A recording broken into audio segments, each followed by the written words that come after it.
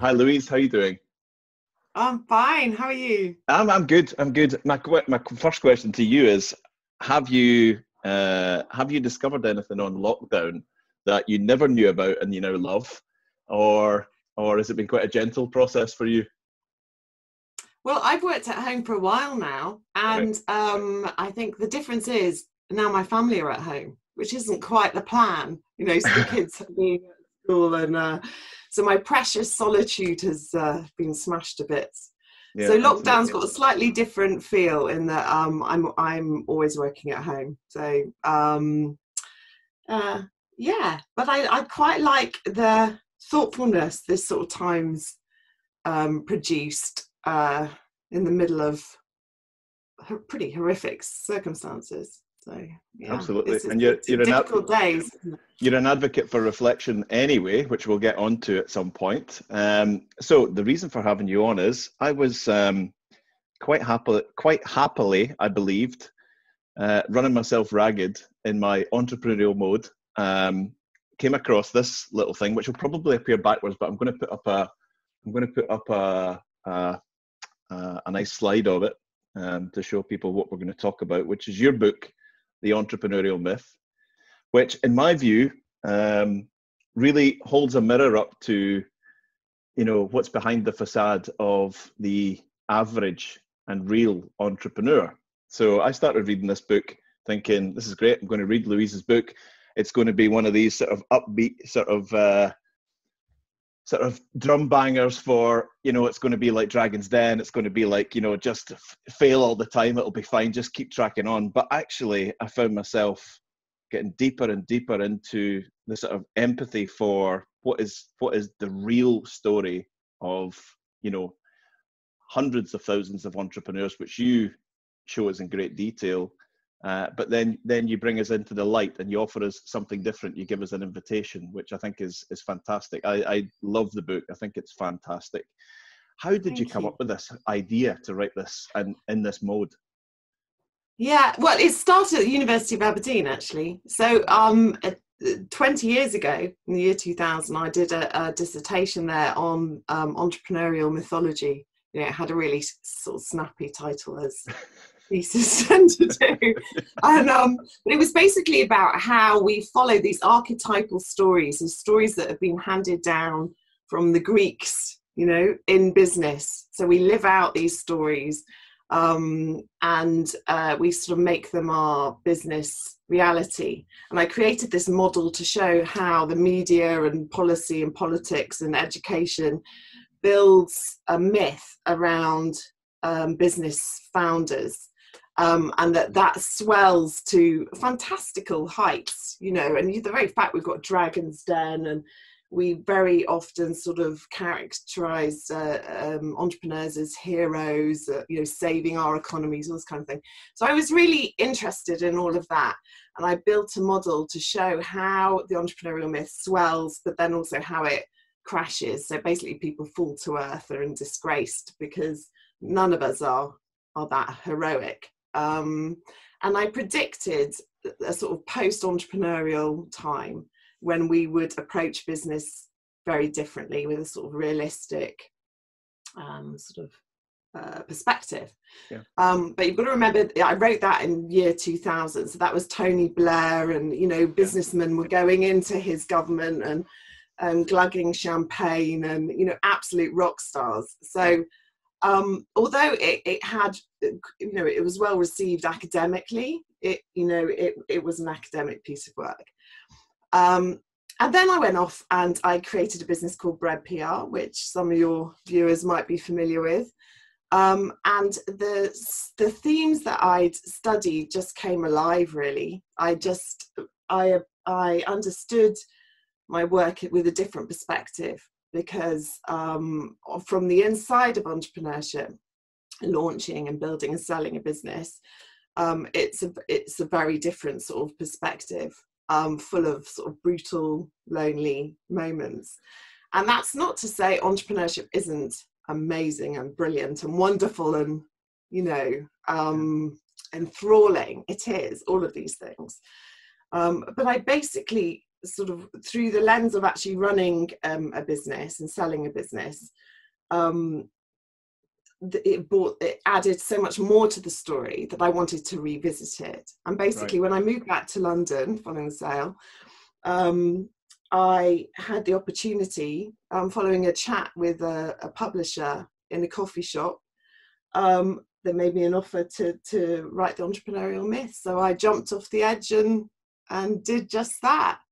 Dream. I think it would have been certainly simpler for you to just talk about entrepreneurs as we know them today. But I think the thing that grabs me about this book is the depth of research. It is, well, in my view, phenomenal. The fact that you take us back to the first sort of utterings in any sort of documentation about trade, back to ancient Greece. You take us through all the geographies. You take us through the psychological and sociological elements. You take us through economics. You look at the modern day, and then you look at reality.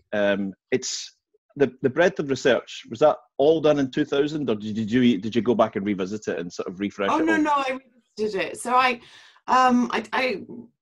I luckily had written a pretty decent methodology. So I redid the research from scratch, which is why the book rests on a 30-year media sample. So in the original research, the first media sample was 1989. And then it was 2001, and then I repeated the whole thing in 2018. And I also did I took a 50-year period of enterprise policy and analysed that in India, China, UK and US, because if a job's worth doing, it's worth doing well. And I wanted to be sure, because some of the ideas in there are countercultural, and I wanted to be sure. So, and I am sure it's a thing. And in many ways, it's the book is I called it a manifesto because it's painting a picture of the future, but it's going to take a movement to get us there. It's not a small change. It's quite a radical change to make entrepreneurship a sort of healthier, wealthier place to do business.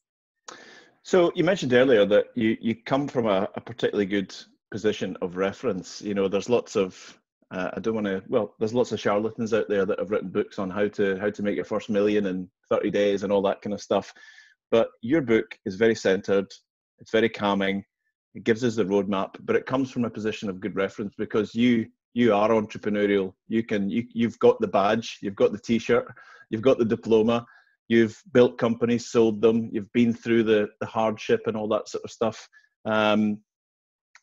Just want to talk us a bit through. You mentioned that you grew a company and you built it. Just talk a bit about the sort of challenges that you faced along the way that added to the book. I think like all things, we were bitten by the 2015 oil price issues. Probably for those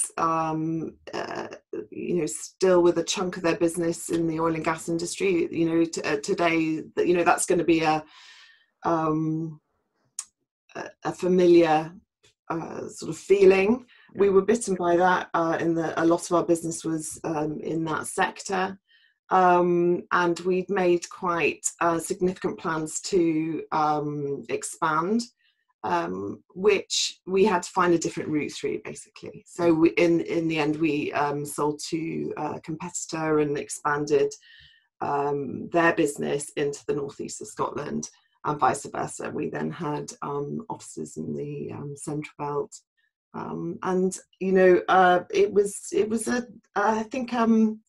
a tough thing to sell the business, but it was the right thing to do. Sure. Do you look back when you reflect on your time growing that company? Were you a contributor to the myth? Yeah, absolutely. I mean, entrepreneurs, we play the game. We play the game, and I think there's nothing wrong with that. There's very good sort of psychological reasons as to why we do that, right? So we internalize these sort of stories and we live them out. And as a PR, we would deliberately play on that when launching businesses and launching characters into new markets, and we, you know, because it's tantalizing, that sense of conquering new lands and, you know, winning markets and business, and but there's enough sort of written really about the entrepreneurial romance, you know, that we all play on and that we enjoy. And in many ways, I call my book a love letter to entrepreneurship, because it's because there is that sort of kernel of exhilarating, intoxicating business at the heart of entrepreneurship. But the gap that's being created between the sort of media, political, educational portrayal of entrepreneurship and the messy reality of business does us real damage. So we know that entrepreneurs are significantly more likely to have mental health problems, and we know that there's a sort of stat of around 90% of entrepreneurial businesses will fail. And that stat is reinforced stateside, Harvard Business School research, but also from our own Treasury here in the UK. So this, and it's even higher for tech-orientated businesses. So we are the only sector that knowingly invest money, knowing that the majority of that will be lost. So this is not to say don't do it. It's to say let's do it differently.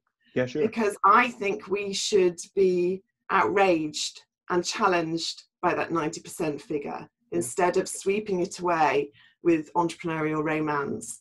Because if a entrepreneurial business succeeds, then society benefits, you know, from the tax, from the employment, from all those good things. If an entrepreneurial business fails, the entrepreneur's left alone really at their kitchen table with the weight of that on their shoulders. And my point is, what's the deal here? Why are we accepting only 10% of entrepreneurial businesses should succeed? And why are we expecting, you know, that this, or I suppose proposing that the solution to that is to churn businesses quicker, that we create more to fail more, so we have the right proportion that contribute to our economies? Why don't we just slow things down, have a think, examine what's going on, and recalibrate entrepreneurship so, well, for the health and wealth of us all? Yeah, sure. So with that in mind, you created the Real Business Manifesto, which is the light coming out. So you offer us the light at the end of the tunnel, which for some of us feels like a very long, dark, precarious tunnel. But this offers a real, I don't want to call it a roadmap because I think that downgrades it, but it's a proper manifesto. You encourage entrepreneurs to know, known for their courage, have the courage to be imperfect, aim for what you want rather than what you think others want, which is, you know, I absolutely get that, because there's a huge swathe of attractive, shiny things over there. And if you want some of that, I want to be like that, I'm going to go and try and be like that, rather than discovering your own what, where and why and going after that instead. So you developed the manifesto. Did the manifesto come easy, or did it just come out of all the reference work? It just came out after significant reflection, I think, on, you know, what the problem was. So I took 6 months to look at the problem, and then as a sort of problem solver type, you know, thought about how could we change it. And it is, I like the word you used earlier, it is an invitation, it's not advice, right? Because it's a manifesto, because we need to generate a movement to change things. This is not follow Louise Nicholson, that would be ridiculous, right? It's understand the ideas.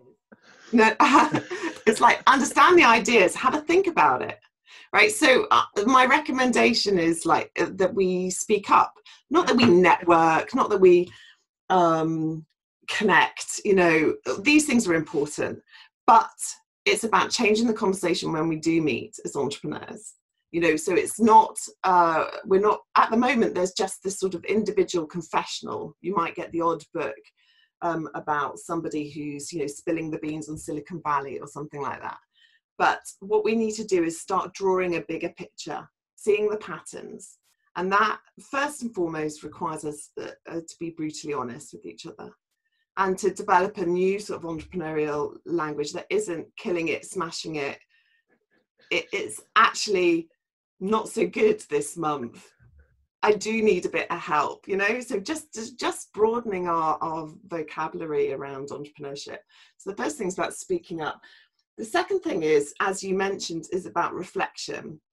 Because if you're not the entrepreneur of the myth, then who are you?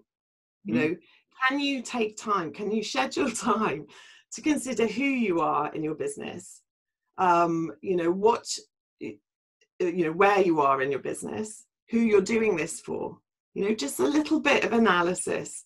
And in London, was due to launch before lockdown a slow business club, right, just for this very purpose, for that sort of reflection. And we will be launching that online. Ultimately, we're just creating the materials to do that. But it's really important that there's that element of reflection.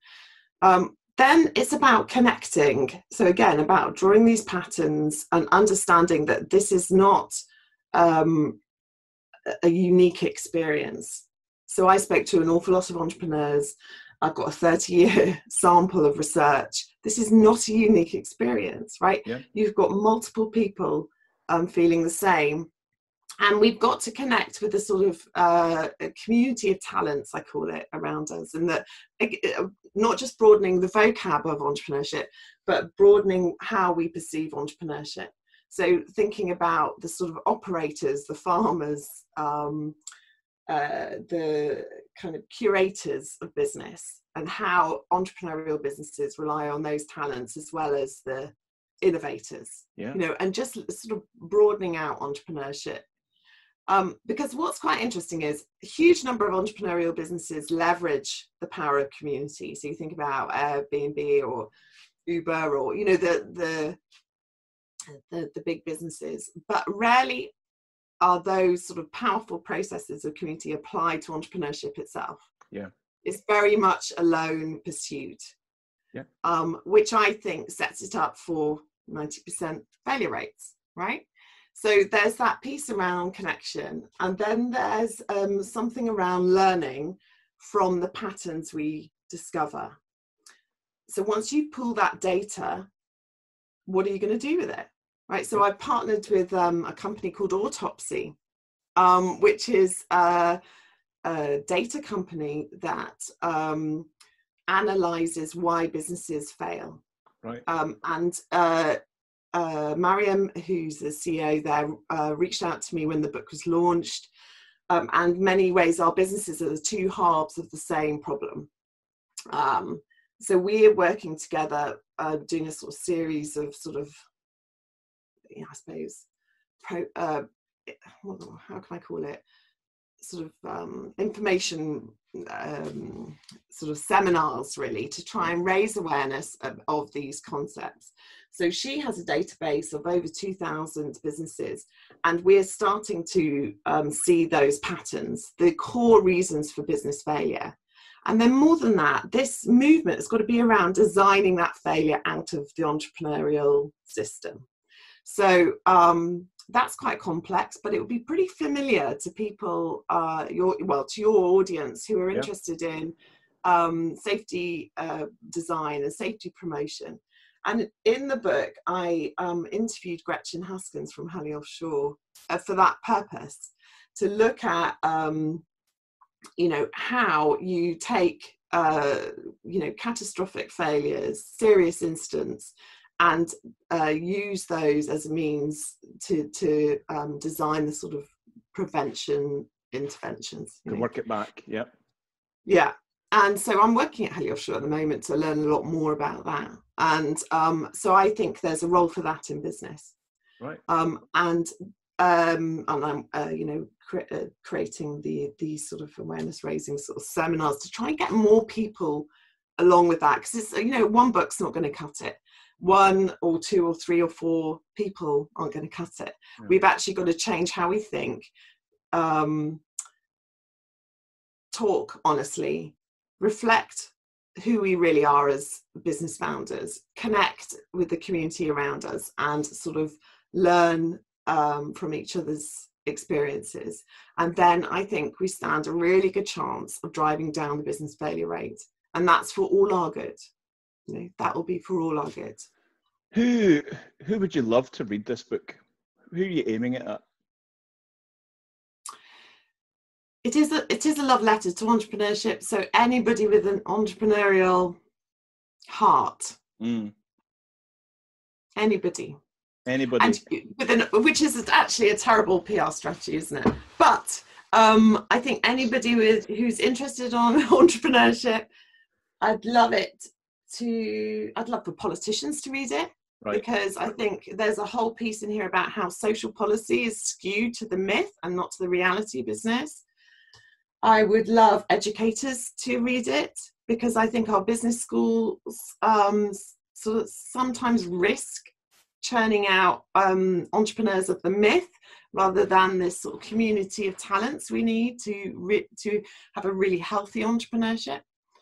And I'm really sort of, I suppose, wrote it for that person sat at their kitchen table, 3 a.m, writing the proposal, having to go out and tap dance the following morning in front of their own employees, never mind the clients. Just move my tap. I think I'm just going to move my tap shoes out the way.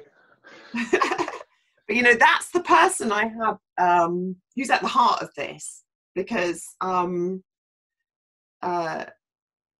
think that's where the power comes from. Yeah, absolutely. And so it is about breadth of readership, really, because I am so keen to connect with people who recognise their businesses in this or recognise their own experience in it, and who are interested in joining me to do something about it. So the book is out there. It's available in all the good sort of. I made a mistake. I've got a little bank from our book collection of all the books that influenced me in my life. And during lockdown and in between doing these Crux Casts, I'll go back, and some of them are 10, 15 years old. But that's the ones that really meant something to me. Genuinely, if I hadn't downloaded it electronically, the Entrepreneurial Myth would be in there, because I think there are many books that are written where you read them and go, well, that was great, and you chuck it on the shelf and it's, you know, never go back to it, and it ends up at the car boot sale. But some last the test of time. So you're asking us to start a movement. You're giving us an invitation. You're asking us if we are in. I think maybe there's something more about this. I think every good movement needs a hub, somewhere to go. I would like somewhere to go and talk about my experiences with the myth and the manifesto, and maybe share experiences about some of the mind the gap, keep it together, speak, and all of that. So maybe there's something more after this about yes. that, somewhere to go, because it's almost yes. like it's a call to action, and I kind of feel that I want to act after I've read it. I don't want to just go, well, that was great. Yeah, she's right. I kind of want to go somewhere and be able to share experiences with these steps of the manifesto. So maybe think about that. Yes. Well, I mean, you know, that's at the heart of the Slow Business Club. Right. And I think, you know, that is going to be a reflective sort of space. And then it's a very different sort of space in the partnership with Autopsy around that. Okay, so what we're going to do about it? Because there's two levels to this. There's the individual level of, this is my experience, let's connect our experiences so they're not just confessionals. Let's take, you know, really get to grips with that shared community experience of entrepreneurship. And then there's the, well, what we're going to do about it. Yeah. And you know, it's no secret, you know, I've been pretty ill in the last year, and I'm searching around for the best way to do those two things. How do we provide a space for discussion, and then how do we make sure it's much more than discussion, that we're actually creating that movement for action? And you know what, totally open to ideas, you know. And if anybody watching this has a good idea about how we could do that, then, you know, call me. My details are on my website. Just get in touch, because this is not a one woman show. No, certainly not. Certainly not. I think, I think the movement requires people to speak up in the first place. So, how can people get in touch? So the website is just your name. Yeah, Louise Nicholson, no H, louisenicholson.com. Perfect. And there's a free extract on there, actually, so you can have a taste before you buy the book from Amazon or wherever you fancy. And there's also some sort of thought leadership stuff. There's some podcasts. There's details about the Slow Business Club. There's details about 90-10 Switch, which is the initiative with Autopsy. But mostly, you know, just get in touch. I do not bombard email boxes, but it's literally, how do we do this? If you want to be part of that discussion, I would relish hearing from you. Very good. Well, I'm going to be back in touch at some point with some ideas once I've had my second go at the book. I'm halfway through my second go, but it's worth more than just a skim. There's something really, really meaningful here. It's been an absolute pleasure to talk to you, Louise. Totally appreciate. Thanks for doing the work. I mean, it's brilliant. So we now need to help you get the movement moving, right? Yeah. Thank you. Yeah, all power to our elbow. Listen, it's been a pleasure to speak to you today. Have a super day, and thanks for joining us. No, pleasure. Pleasure's all mine. Thank you. Bye-bye.